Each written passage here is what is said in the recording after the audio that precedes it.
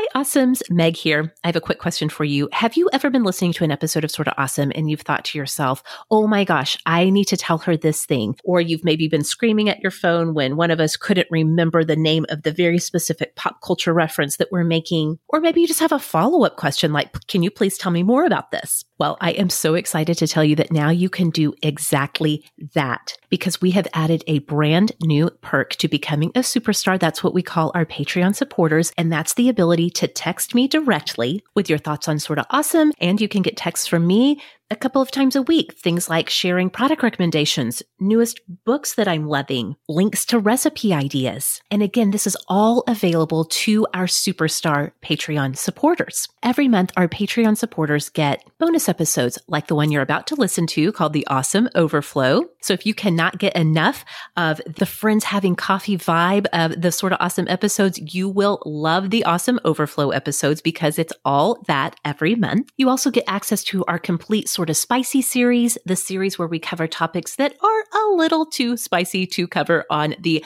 public Sorta Awesome episodes. You get access to our exclusive Facebook group where we take our conversations a little bit deeper. It's a little bit more private and the connections are definitely stronger. So if you love the friends getting together, laughing, talking about serious things, talking about life vibe of Sorta Awesome, and you want more of it in your life, then you're going to want to become a superstar now with the added benefit of being able to send and get texts from me. You get all of that for $5 a month, and it's super easy to sign up at patreon.com/sortaawesome. Of course, we'll have a link in the show notes. And as a bonus, as an invitation for you to come and join us as a superstar, today I am releasing to you for free part one of a two-part Awesome Overflow for June that I recorded with my sister Emily, us giving our best awesome advice. Happy listening and thank you for being an awesome.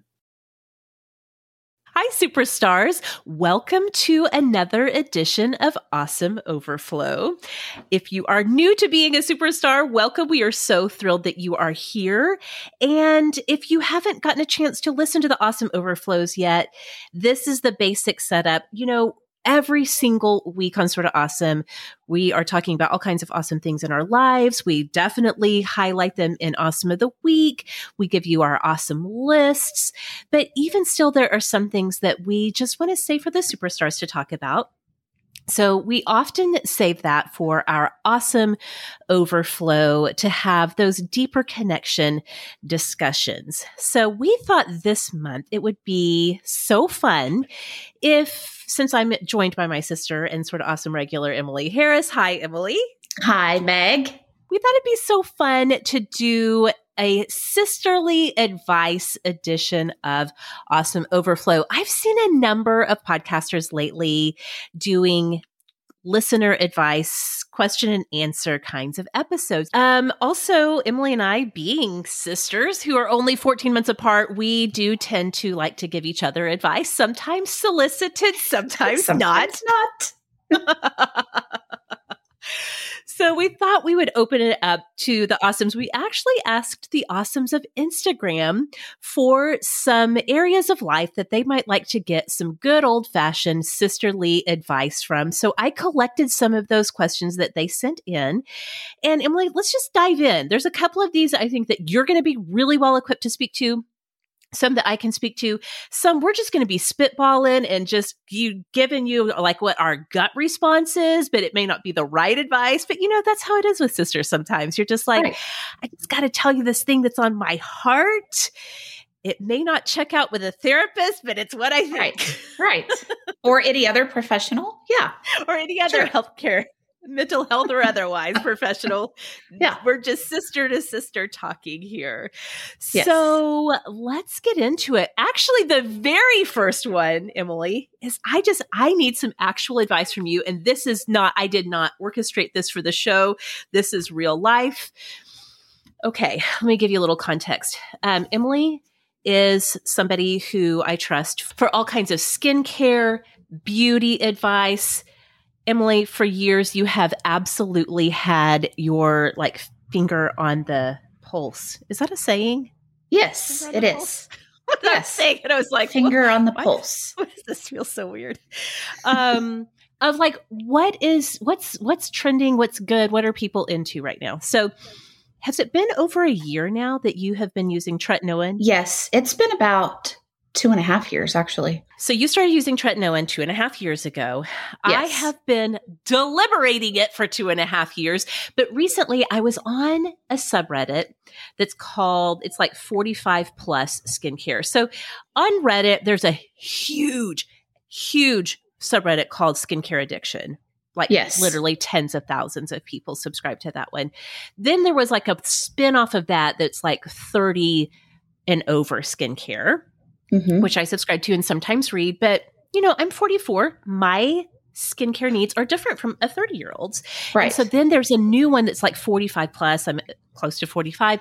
Anyway, I was reading in that forum and a woman posted a picture of herself. She's like, I just turned 49 and here's a selfie. And Emily, her skin looked amazing. I wouldn't even have guessed that she was 30 and she's 49. And she was like, it's all because of tretinoin, or Tret, as people in the skincare realm tend to call it. The cool people. So the cool people. If you're in the know, then you just call it Tret. I was like, you know what? Maybe it's time. As you awesomes and superstars know, I have a very conflicted relationship with the anti-aging thing. Sometimes I'm like, you know what? No, just forget it. I'm not going to spend my time, money, energy on this. It's just, it is what it is. I'm a woman in my 40s. I look how I look. And then other times I'm like, did you see this new wrinkle on my forehead? What's going on with my neck? What's happened to the skin of my neck? My neck, I was just telling Matt the other night that my neck is one thing that I will absolutely like do something really big for, because I feel like that is the most telling part of my aging is my neck. All of that to say, I have such a complicated, conflicted, on again, off again relationship with anti-aging. But I'm really, truly thinking, what if I just tried Tret? I don't have to use it forever. What if I tried it? But here's the thing that stops me. I feel like, and I've noticed this from you talking about it, it seems to me like it's a little bit more high maintenance that I'm used to, in the sense that there's a lot of trial and error, and then you have to do a lot of sunscreen situation. Just, I'm getting ahead of myself. Yes. Here's my advice question for you, sister. Okay. Explain to me, like I'm 5 years old, how tretinoin works. Okay. But well, the 5-year-olds should not be worried about anti-aging. Right. But as if I'm on that level, kindergarten level explanation, how does using tretinoin on your face work? Okay. Well, so tretinoin is a derivative of vitamin A. Yes, and it basically, now I'm not a chemist and I'm not a dermatologist, but I know that it attacks acne. Okay. I know that it makes your skin cell turnover much faster. Okay. It enhances the production of skin cell turnover. Okay. Which kind of is a natural exfoliator. Okay. And I don't know if you know this, but tretinoin, the topical version of Retin-A, is the same thing as Accutane. So Accutane is isotretinoin, and tretinoin topical is just like the tretinoin, like the different strengths or whatever. It's isotretinoin. It's just is it also topical? No, Accutane is a pill form. Okay. Yeah. It's the oral version of it. So this is not your first go around with tretinoin in terms of like Retin-A. Didn't you use Retin-A for acne when you were younger? I did. Yes. Okay. So if you remember, I got acne really young. Well, I mean, at least what felt like really young for me. I got it in like 6th grade. Right. And, Mom took me to a dermatologist and I got put on some antibiotics and the Retin-A, and it really helped. Now, I will tell you that when I was younger, it took me a lot longer to get used to. It took my skin a lot longer to get used to it because it was so harsh. Okay. Yes. And this time around, using it as an adult, it's been much more. The irritation has been almost non-existent. Okay. Just really mild. Yeah. So Okay. so this is my second go around on it. And I mean, I was just actually, in the dermatology office the other day, a couple months ago, for a different issue, and I asked her for a refill on the tretinoin, and I said, are there any like negative long-term effects of using this? And she was like, no. She was like, me and all of my dermatologist friends use this all the time, long-term. Really? Yes. Okay. Yeah. So the reason I feel like it's high maintenance, you mentioned this, is initially it seems like there is a pretty good chance you're going to have some irritation. Is that in the form of like redness, peeling? What could I expect when I first start? And again, I wouldn't be using it for acne. I'd be using it to target some wrinkles. Right. Right. Particularly, my forehead just worries me so much. Yes. Well, I mean, yeah. I mean, mine does too. My forehead is You're like probably where I have the most wrinkles. Your forehead has a lot of wrinkles. So I was agreeing with you about my forehead. My forehead is, I really don't have a lot of other wrinkle issues except for my forehead, I guess is what I'm trying to say. I will tell you that my main problem when I first started using it was the burning. I had a little bit of peeling and a little bit of redness, but in the morning when I would put makeup on, now what I probably didn't do was like after I put my moisturizer on, I probably didn't wait enough for it to sink in before applying my makeup. Okay. But I will tell you that once I started putting my makeup on, and this was probably the first month or so, my face would burn. It would feel like it was on fire. And it was really just my face getting used to it. And so I went into that Reddit group, which has, like every answer you could ever imagine to tretinoin, any question that you would have. And I took the advice of some people. So I started buffering. Yes. Do you know what that is? Okay, I've heard of this, but please explain to me what that means exactly. Right. So buffering means that you're buffering with a moisturizer. So you're either doing one of two things. You're either mixing the tretinoin solution with a moisturizer, or after you wash your face, you're putting moisturizer on your face and waiting 5 or 10 minutes and then putting the tretinoin on your face after that. So there's some kind of layer that literally acts as a buffer to lessen the harshness of the tretinoin. Yes. And just to clarify, the subreddit you're talking about, there is a specific subreddit just for tretinoin users. There is, yes. And it has like 80,000 members or something. Oh my God. Yeah. I mean, if you ever have a question, like a lot of people have asked me about tretinoin, and they asked me a lot of really individual questions, and it's hard to answer because everybody's body is going to react differently. Yeah. But what I tell them is I just went on to Reddit and I just read what other people did, and it is trial and error. Maybe 3 or 4 weeks you are going to be doing trial and error. For example, you may not apply it every night when you first start out. Or you may apply it every night and buffer, or just, find out what works for you. Okay. Yeah. 2 more quick questions. I know when you're using Tret, you have to have, you have to be serious about sunscreen, right? Yes. Yes. And so does that mean sunscreen everywhere or just for the places that you're using? Does using tretinoin amplify your tendency to get sunburn on your shoulders or something, even if you're just using it on your face? Okay. Right. Yes. So I learned that the hard way. One time, I think this was a while ago. This was probably about 10 years ago. I was actually on tretinoin. I forgot about this. I was on tretinoin just short term. And I went to the beach for spring break, and it was like a cloudy day, and I really didn't think about using sunscreen.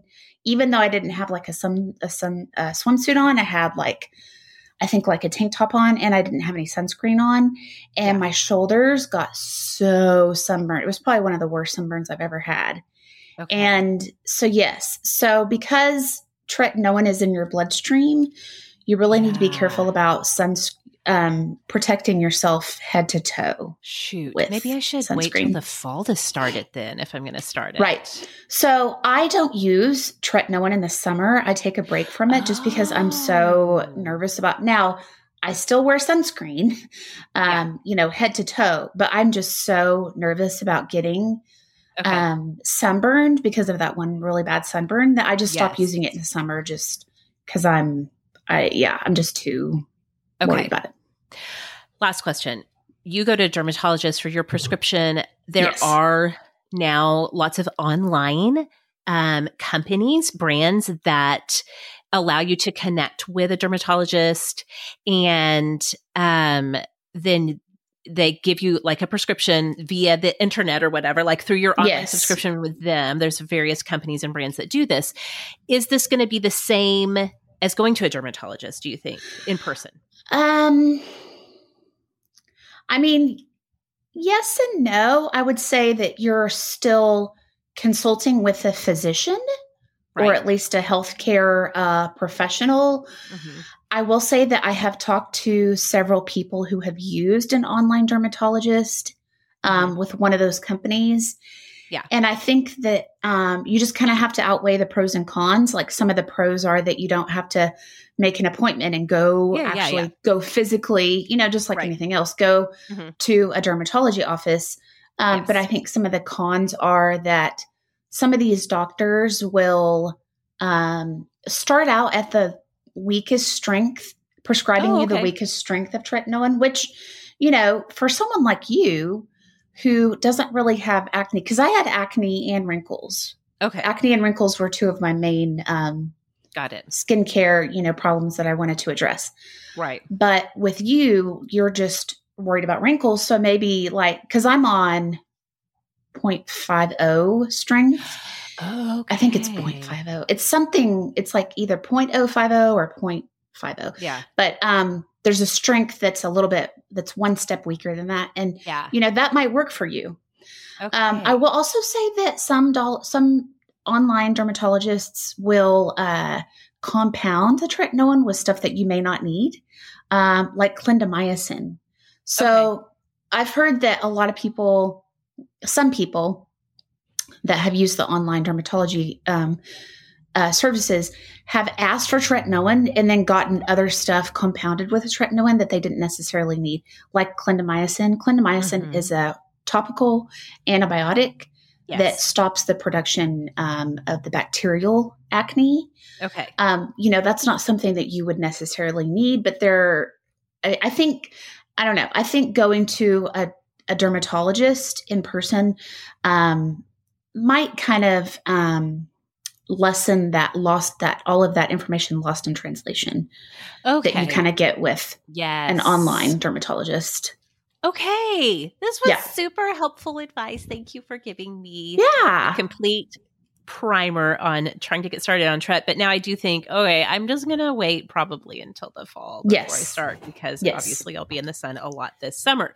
Okay. Next up, we have a question from Kate. Kate says, does anyone curl their eyelashes anymore? And if so, do you have a recommendation? Like how? What do I do? What do I use? So again, I'm going to let you take the lead on this. Okay. I have a favorite eyelash curler. Surprise, surprise. Surprise, surprise. Right? It is from Shiseido. It's just a metal eyelash curler. It is a little bit pricier than like what you could get at the drugstore. It's $22. Okay. But I will tell you that it makes a huge difference. Just like you, I have short, stubby lashes. Blonde, short lashes when I'm not wearing mascara. You can't even tell I have eyelashes. Yeah. And when I use this, especially when I make sure that I have, because when you get this eyelash curler, it comes with an extra replacement pad.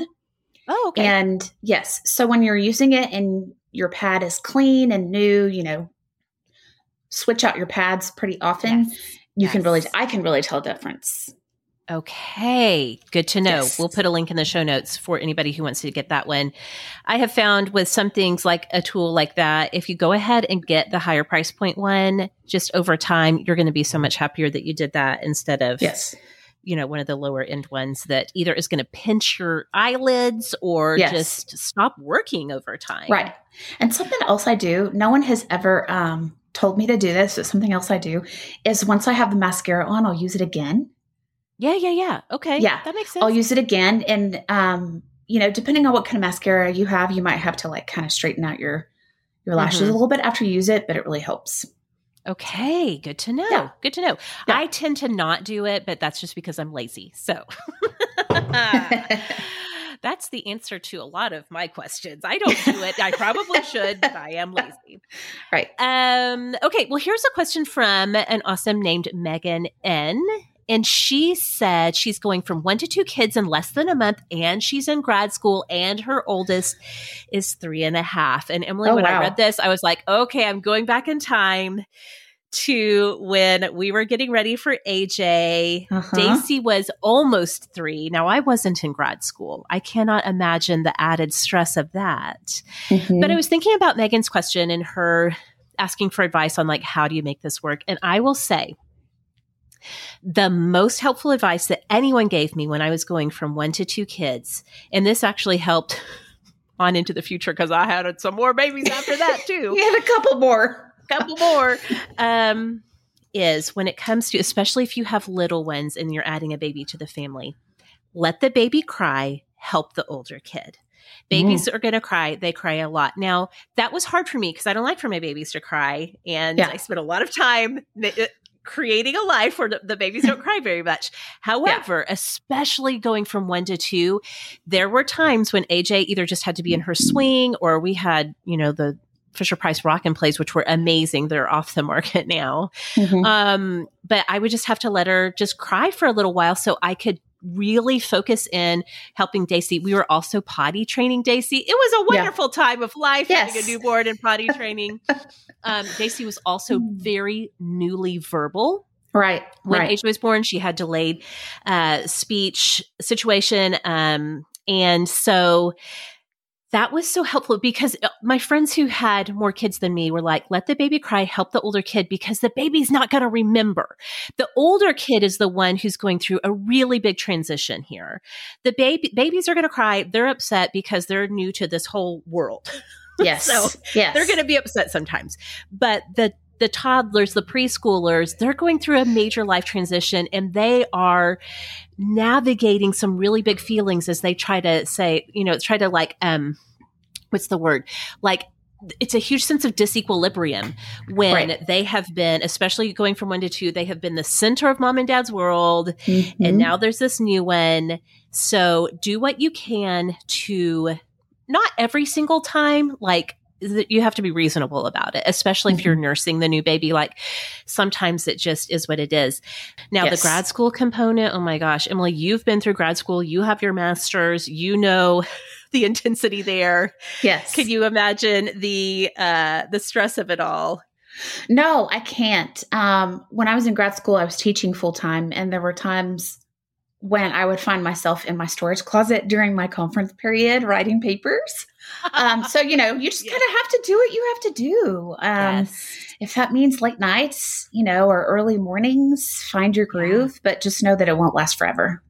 It won't last forever, for sure. So I hope that's helpful for Megan. Okay, Emily, here's an interesting one that you can speak to, I think. Okay. A question from an awesome named Emily. Emily E. said, post-pandemic, I'm in my 40s. How do I get back into dating? All right. So from one Emily to another, what advice do you have for Emily E? Well, the advice I have is what I did. I just went on, the dating apps and I found think that's myself pretty much what everyone does these days, right? Found myself a really good man. I mean, there are other things you can do. If you don't like the idea of using a dating app, you can always look for other ways to meet people, such as, meetups. The whole group meetup is a new thing, or not a new thing. I'm sorry. It's still a thing. And, there's also, like, in my little town, like, I live in Rowlett, which is a suburb of Dallas. And just in Rowlett alone, there are singles groups and social groups. So I would just say, like, find groups, find groups where you find groups with people who share the same interests that you have. Totally. I do wonder. So you and Matt started dating before the pandemic? Is that right? No, it was in the middle of it. In the middle of it? Yeah. Okay. So this is a big question that I think I would want to know, especially as we're coming out of, like, the pandemic, but maybe it's not as big of a deal as it was during quarantine, but like what are their expectations socially right now, right? So right. if they are going to be more on the like conservative side in terms of like conservative about their exposure to other people, or if they're a little bit more freewheeling about it, that would be an important thing to navigate. And so if you do, let's just say you do connect through a dating app, do you think that there's a lot of back and forth conversation, or have you experienced a lot of back and forth conversation before you actually like meet somebody to go out for a date, a coffee or whatever, where you could kind of have those kinds of conversations? Or what does that look like even? Yeah. So when Matt and I were first talking, there was a lot of conversation about safety, about COVID, being safe during COVID. Right. I was more concerned than he was. I think if he was here right now, he would tell you that he fell pretty fast for me, and he was like, screw it, like I'm going to live my life, and I'm going to meet you, and I'm going to hang out with you, and screw the 6 feet, and, blah, blah, blah, blah, blah. But I was more concerned about it just for other reasons. And I was going back to teaching. We met like right when school was about to be back in session. And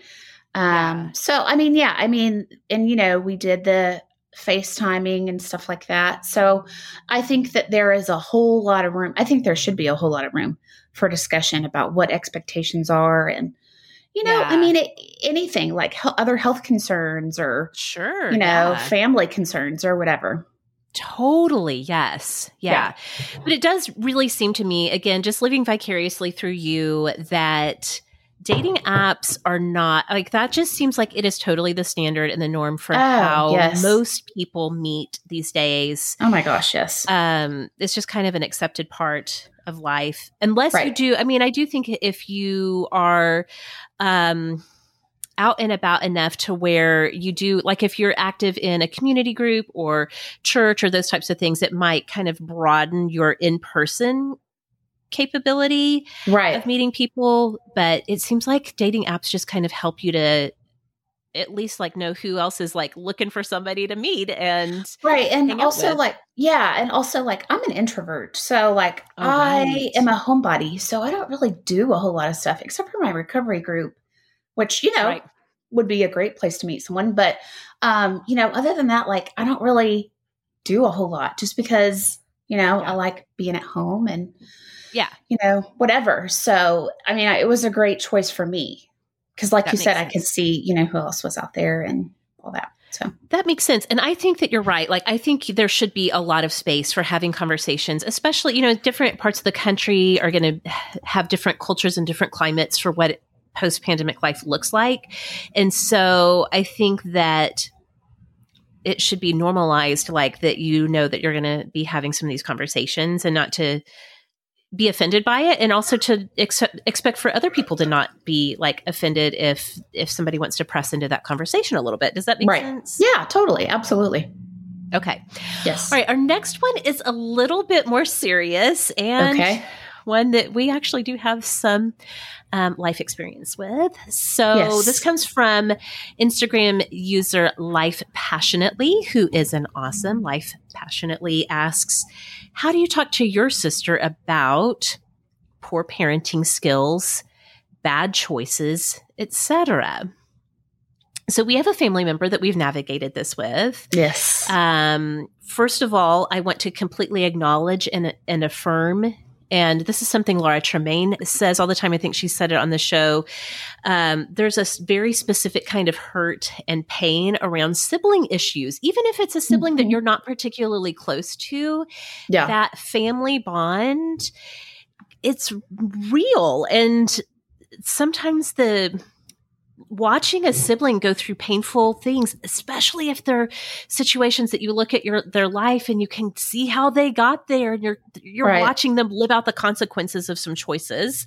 Right. It's a really specific kind of pain. So I just want to really affirm, first of all, this is tough. Let's just talk about situations that are not actually causing direct harm to anybody.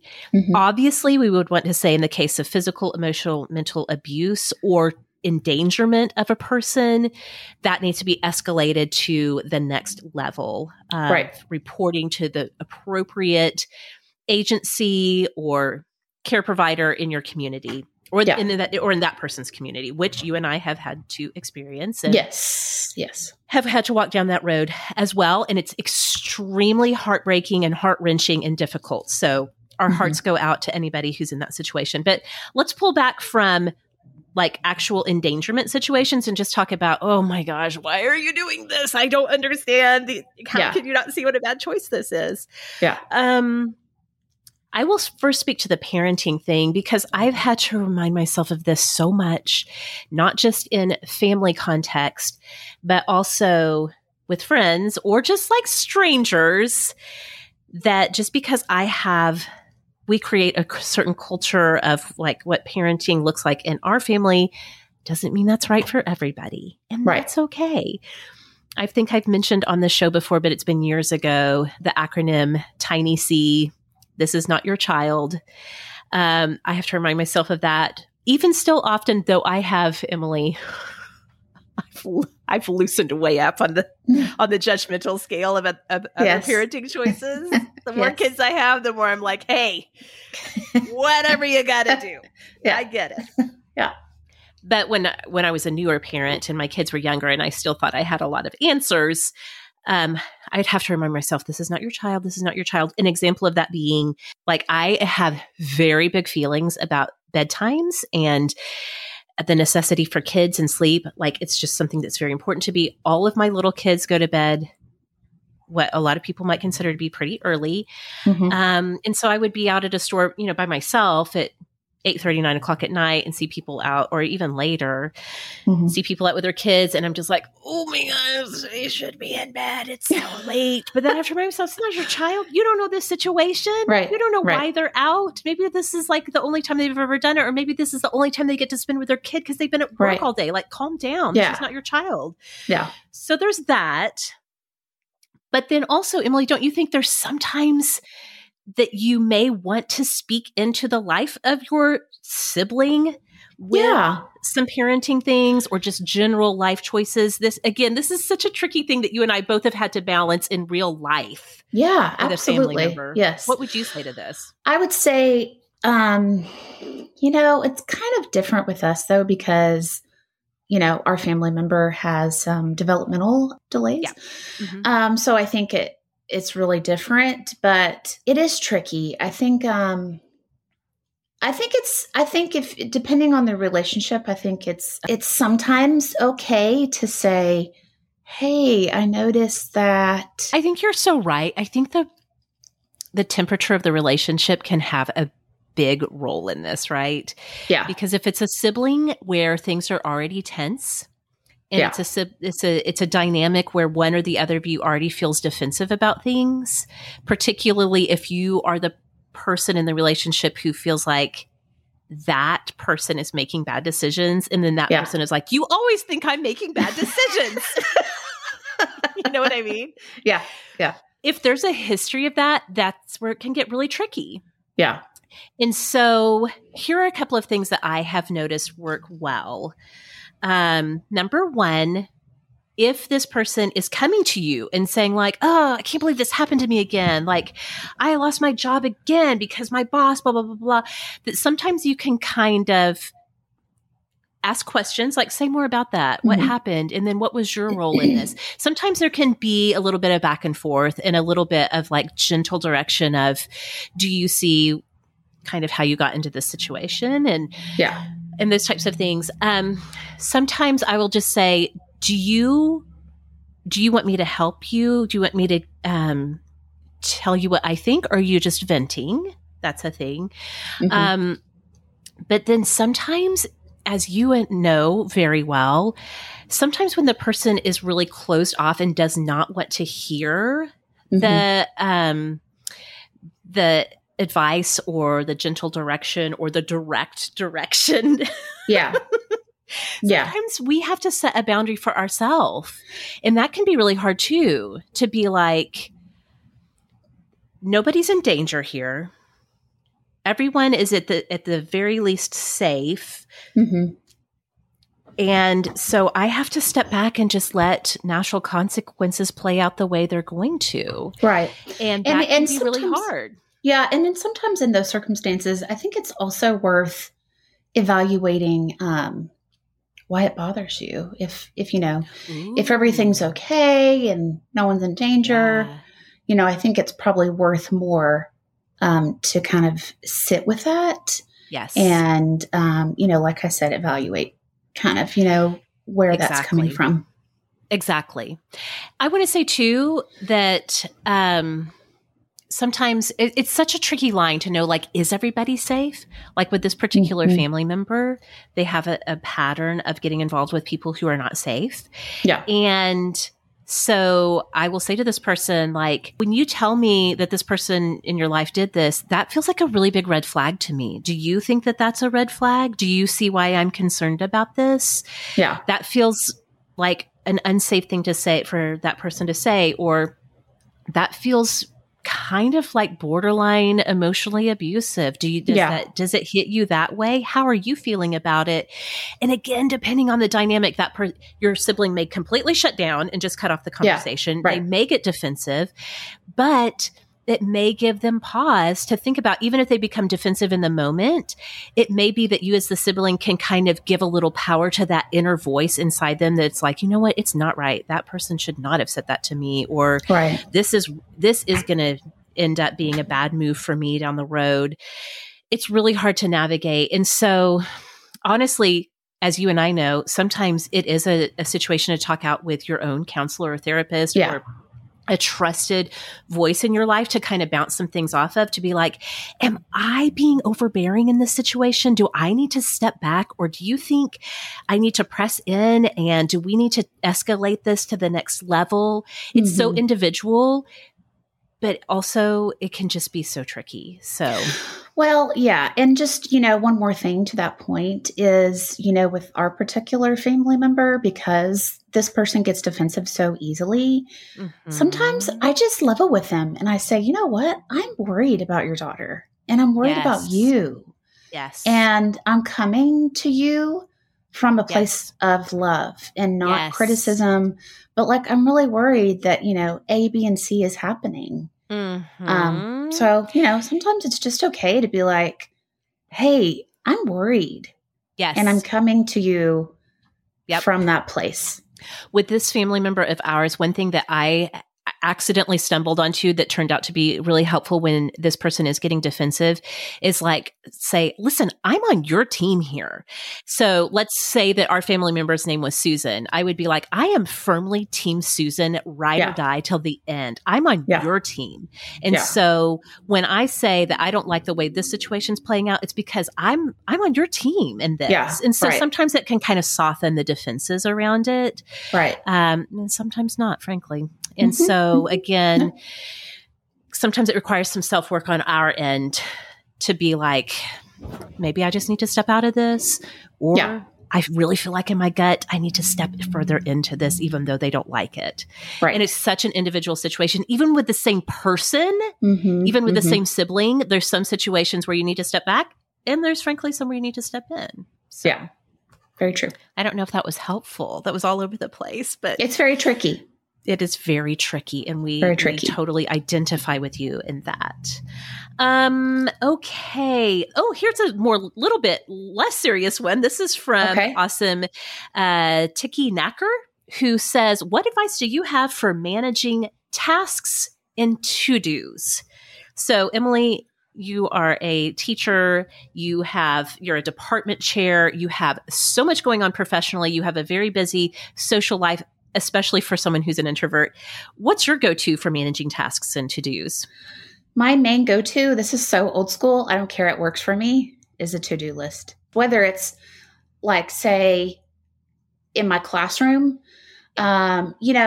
teachers have so much to do in addition to teaching. I think that's what a lot of people don't realize is that like on any given day, there is a list of things in the back of our mind that we have to do. We can't do it because we're teaching all day. Well, exactly. The direct instruction part of teaching is one slice of the teaching pie. Tiny bit. So whenever I'm teaching or I am in class and I think of something, I just add it to my to-do list, and then I'll get to school early and do it, or I'll stay late and do it. I'll do that. Or like if I'm at home, like say I need to tidy up, I'll do it room by room. Like I'll do the bathroom Monday night, or before school, I'll unload the dishwasher and reload it. Yeah. Yeah. Something Laura Tremaine does a lot, and this is so helpful, is set a timer. Yes. I can't even tell you, like, fan of the timer. Yes. If you have a task, like the other day, I cleaned out 2 closets. I set a 30-minute timer. I got so much done in that 30 minutes. And then, after that, I didn't worry about the rest of the day. Yep, exactly. Yes. I agree with all of that. I think that the best to-do management system is the one that works best for you, whether it's digital, whether it's pen and paper. My thing is I get overwhelmed really easily, and then I beat myself up at the end of the day because I am way more ambitious with my to-do list than I actually realistically have time to do. So when I get into overwhelm, I narrow it down to the big 3. So in the morning, I will be like the big 3 that have got to be done today, that I want to get done today, that at the end of the day, if I can say these 3 things got done, I will feel that sense of accomplishment. Bring it down to 3 and be reasonable about what those 3 are. And that helps me sometimes when I'm drowning a little bit to get back on track. And remind the listeners that have young babies and young children at home, what were the 3 Ds or something? 3 Ds. Yes. Yeah. We've talked about it many times through the years on Sort of Awesome. If you're in survival mode, whether you have little kids or you've experienced a death in the family or you're going through job transition, you're in survival mode, the 3 Ds are dinner, dishes, and do laundry. So sometime in the morning, way before 4 o'clock, you have an idea in mind of what dinner is. So if you need to pull something from the freezer, you're doing that. If you know tonight is takeout night, you can start thinking about what sounds good, blah, blah, blah. So dinner, dishes, if you can just stay on top of the dishes, whether you're washing them by hand or putting them in the dishwasher, if you can stay on top of the dishes and then do laundry, do a little bit along the way. Put on a podcast, turn on a show to binge on Netflix, something that's a treat while you do it, but get a little bit of laundry done. You will feel so much better, and it will help you to ease your way through survival mode for sure. Yes. Okay. Willow in the Wilds asked, is it time to get a new pet? Our beloved dog died in September of 2020, so it hasn't been quite a year yet. She's wondering, is it time? My personal vote on this is yes. Go get a new pet. I think, grieving is truly a personal process. There are going to be people that need a long time to recover from that loss. There are going to be other people who right away want to have that love and affection back in their life from a pet. And so I think if Willow in the Wilds is at a point where she's asking, is it time? I think the answer is yes. Well, yeah. If you're asking, then yes, I think you're ready. Exactly. Yeah. And I think it's important to remember too, that getting a new pet does not erase the place that your beloved pet held in your life. If anything, you may find yourself that it kind of helps to bring back happy memories of that pet that you lost, because it'll be like, oh, remember Snoopy used to love to stretch out in that corner too, or whatever. And so it kind of, you're blending the love and affection for the pet in your family, the one that you lost, with this new one. So my advice is, if you are to the point of saying, should I get a new pet? I think it's time to get a new pet. Yes. All right. Next question is from Tessa T. She says, I'm trying to change my diet and it's so hard. Any advice? Oh, goodness. We both have we both have this situation for sure. I don't know if we have good advice. Yeah. What do you think? I know this is so generic, but find what works for you. Yeah. I was thinking too, tell me what you think. I feel like people are going to be in one of 2 camps. Either make the whole change right away, just boom. Let's say you want to go off carbs, just clean your house out. Next day you're off carbs. And then for other people, you're going to be like, oh, I got to ease into it. So I'm going to give myself a week to taper off carbs. Right. And then I'm going to be low carb. Right. Does that feel right? Yeah. And she didn't really go into detail about how she wants to change her diet. But I mean, I also think research is important. One of our sort of awesome listeners, Anna Hithersay, she has been doing intuitive eating. Yes. And she, has posted about that. I think that is a great idea. I think intermittent fasting, has some benefits. I think really find what works for you. Or maybe you just want to get some more fruits and vegetables in, maybe it's not necessarily like a weight based diet, but you just want to eat healthier. So I think so too.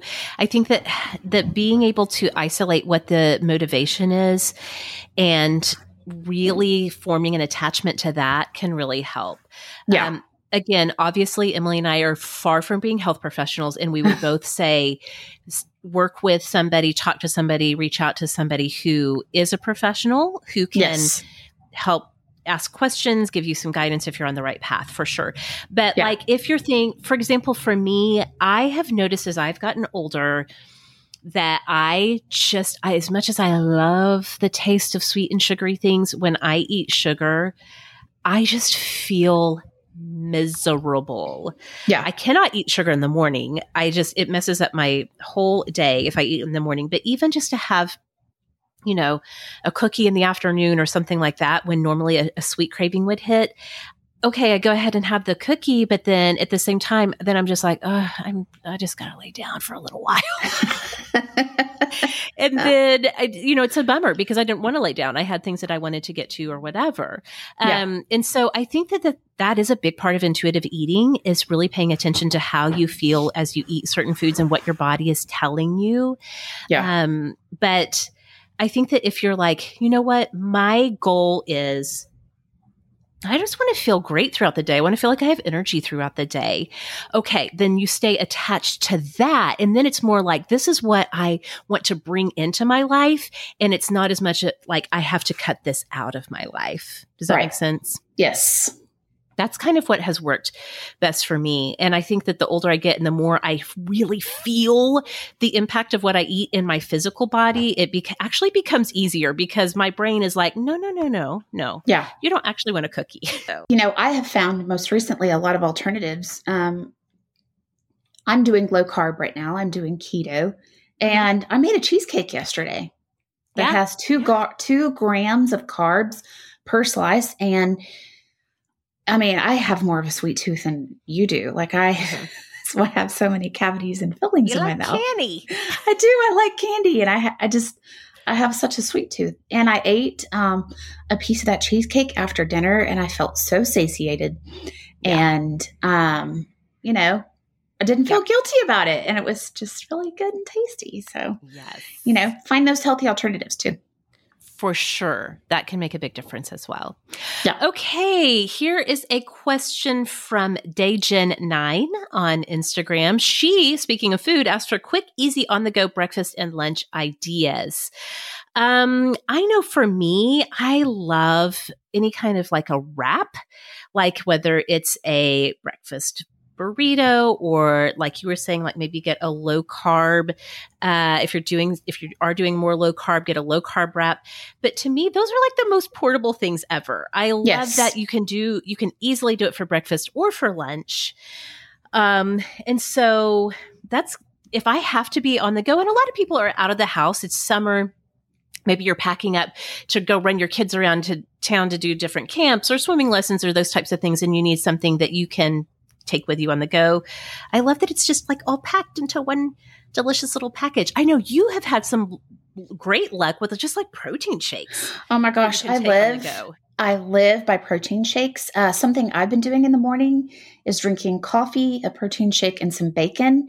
And the bacon is already cooked. I buy it already cooked. And then all I have to do is heat it up and it's so easy.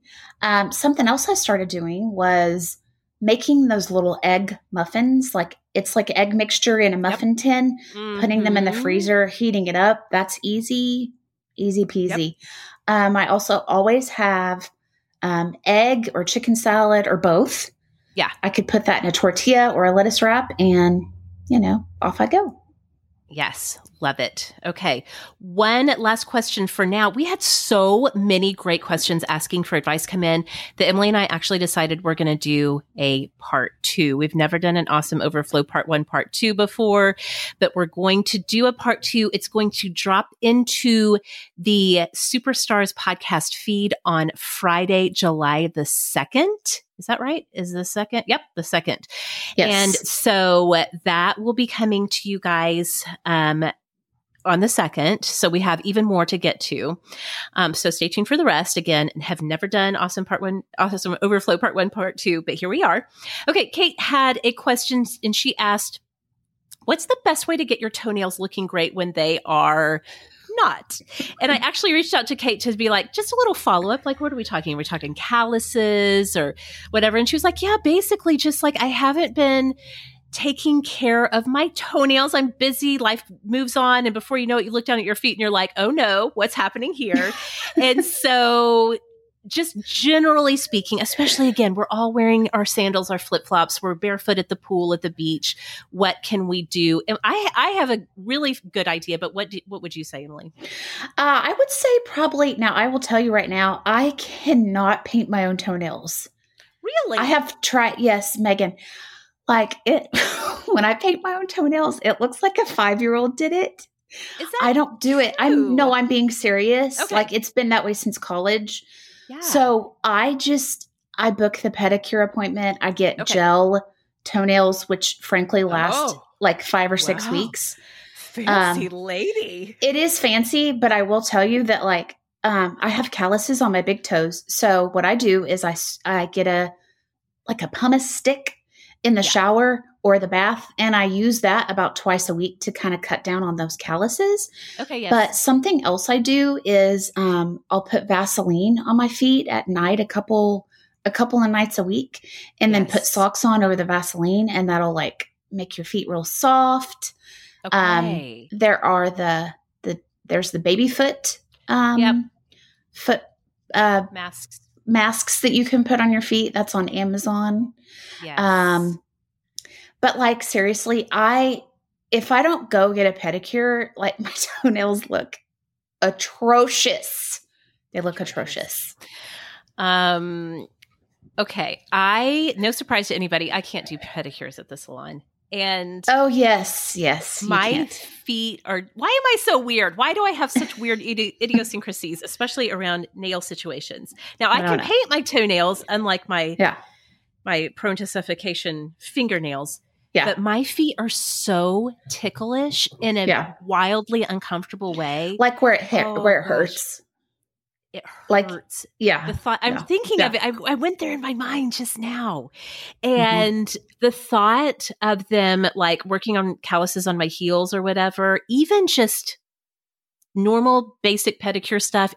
My feet are so ticklish that it just is wildly uncomfortable. Yeah. I can paint my own toenails. I had no idea that you did that. I cannot. Your toenails do always look great. I have to give it to you. Because I always get pedicures. Now I will tell you that with the gel pedicures that I get, they are a little bit more pricey, but really it actually evens out because they last so long. Yes. They last literally like 5 or 6 weeks.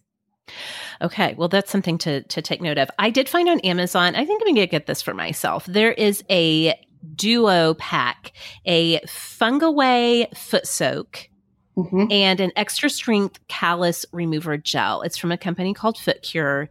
And basically it's for your home pedicures, and it will help you with everything from calluses to toenail fungus infections, which is very common, especially as we're coming out of a time when we've all been wearing socks and those types of things. Right. It has tea tree in it, so it can help with like athlete's foot. It helps with irritation, cracked heels. And so you do the soak. It also nourishes and hydrates your feet.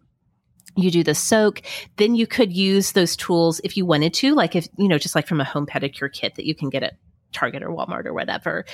And then also the extra strength callus remover gel. A lot of people think about calluses like on your heels and stuff, but I get really bad toe calluses too. And so, Kate could use this just to kind of do a little extra work, removing those calluses. Then when it comes to the toenails, I don't know if you saw this TikTok. I think it may have been pretty viral, but a person had a toe that, I don't want to say it was like deformed or anything, but the toe just like tucked under. It was like the pinky baby toe kind of tucked under the other toes. And you couldn't see where her actual toenail was. So she just painted on her actual toe like it was the skin of her toe. And it didn't like come it was off? a toenail.